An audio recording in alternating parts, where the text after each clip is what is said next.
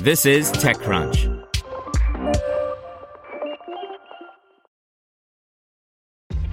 This episode is brought to you by ShipStation.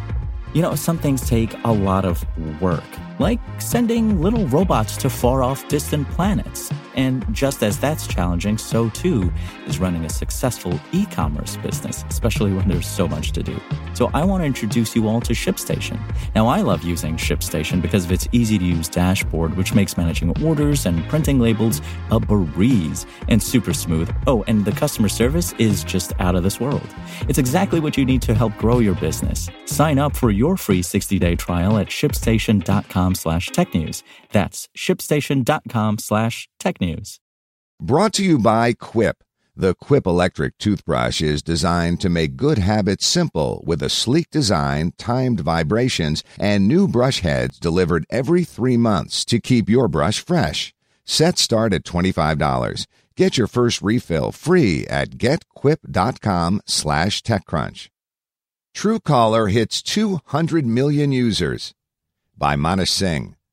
Truecaller, one of the world's largest caller identification service providers, has amassed 200 million monthly active users and is increasingly proving it can turn a profit, it said Tuesday. In India, Truecaller's largest market, the service now has 150 million monthly active users, it said. Reaching the 200 million milestone gives the Swedish firm a significant lead over its Seattle-based chief rival Hiya, which as of October last year had about 100 million users. But unlike its rivals, Truecaller has expanded beyond its caller ID and spam monitoring service. In recent years, it's added messaging and payment services in some markets. Both of these are gaining adoption, said Truecaller co-founder and chief executive Alan Mamedy in an interview with TechCrunch. The payment service, currently available only in India, would soon be expanded to some African markets, said Mamedy. In India, Truecaller plans to offer lending service in a few weeks, he said. Finances. There are scores of startups in India today that are offering payment service to users. Dozens of firms, including Truecaller and giants such as Alibaba-backed Paytm and Walmart's PhonePe, have rolled out payment services in that country that's built atop of UPI, an infrastructure developed by a coalition of banks and backed by the government. What makes Truecaller unique is that it's not burning so much money. Mamedy said Truecaller was profitable in the quarter that ended in December. It's been a very proud moment for us, especially in an industry where most companies spend a lot of money to onboard users, he said.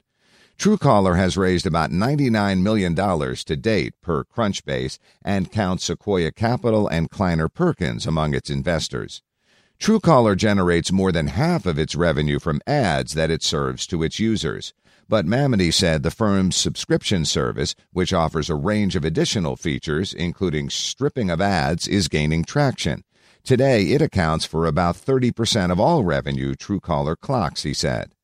The premium offering is available for 70 cents a month in India. Mamedy said the company is experimenting with pricing in different markets. In the U.S., the same monthly subscription is priced at $2.99, for instance.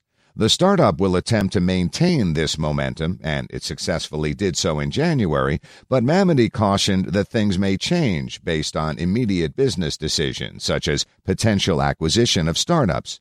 What happens next? IPO is in the cards, but he said the startup will take 2 years to be ready for that phase of its journey. Want to learn how you can make smarter decisions with your money? Well, I've got the podcast for you. I'm Sean Piles, and I host NerdWallet's Smart Money Podcast. Our show features our team of nerds, personal finance experts in credit cards, banking, investing, and more. And they'll help you make the most of your money while cutting through the clutter and misinformation in today's world of personal finance. You'll get clarity on strategies to help you build your wealth, invest wisely, shop for financial products, and plan for major life events. Listen to NerdWallet's Smart Money Podcast wherever you get your podcasts.